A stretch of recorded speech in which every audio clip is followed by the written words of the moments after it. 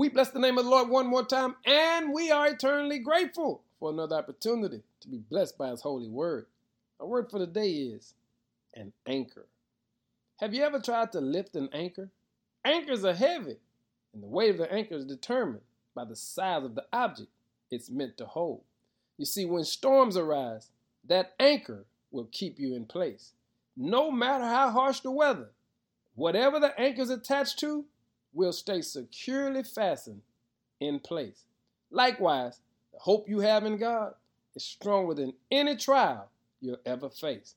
In Hebrews 6 verse 19 says, "This hope is a strong and trustworthy anchor for our souls." What am I saying? When the storms of life show up, remember you have an anchor. When life begins to toss you back and forth, remember you have an anchor.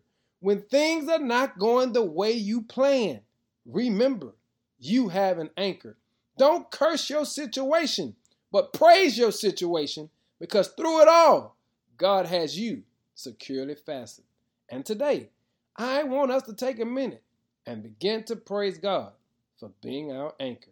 Lord, thank you for keeping us even during tough times. Why? You are just that kind of anchor. We thank you, Lord. In Jesus' name, amen.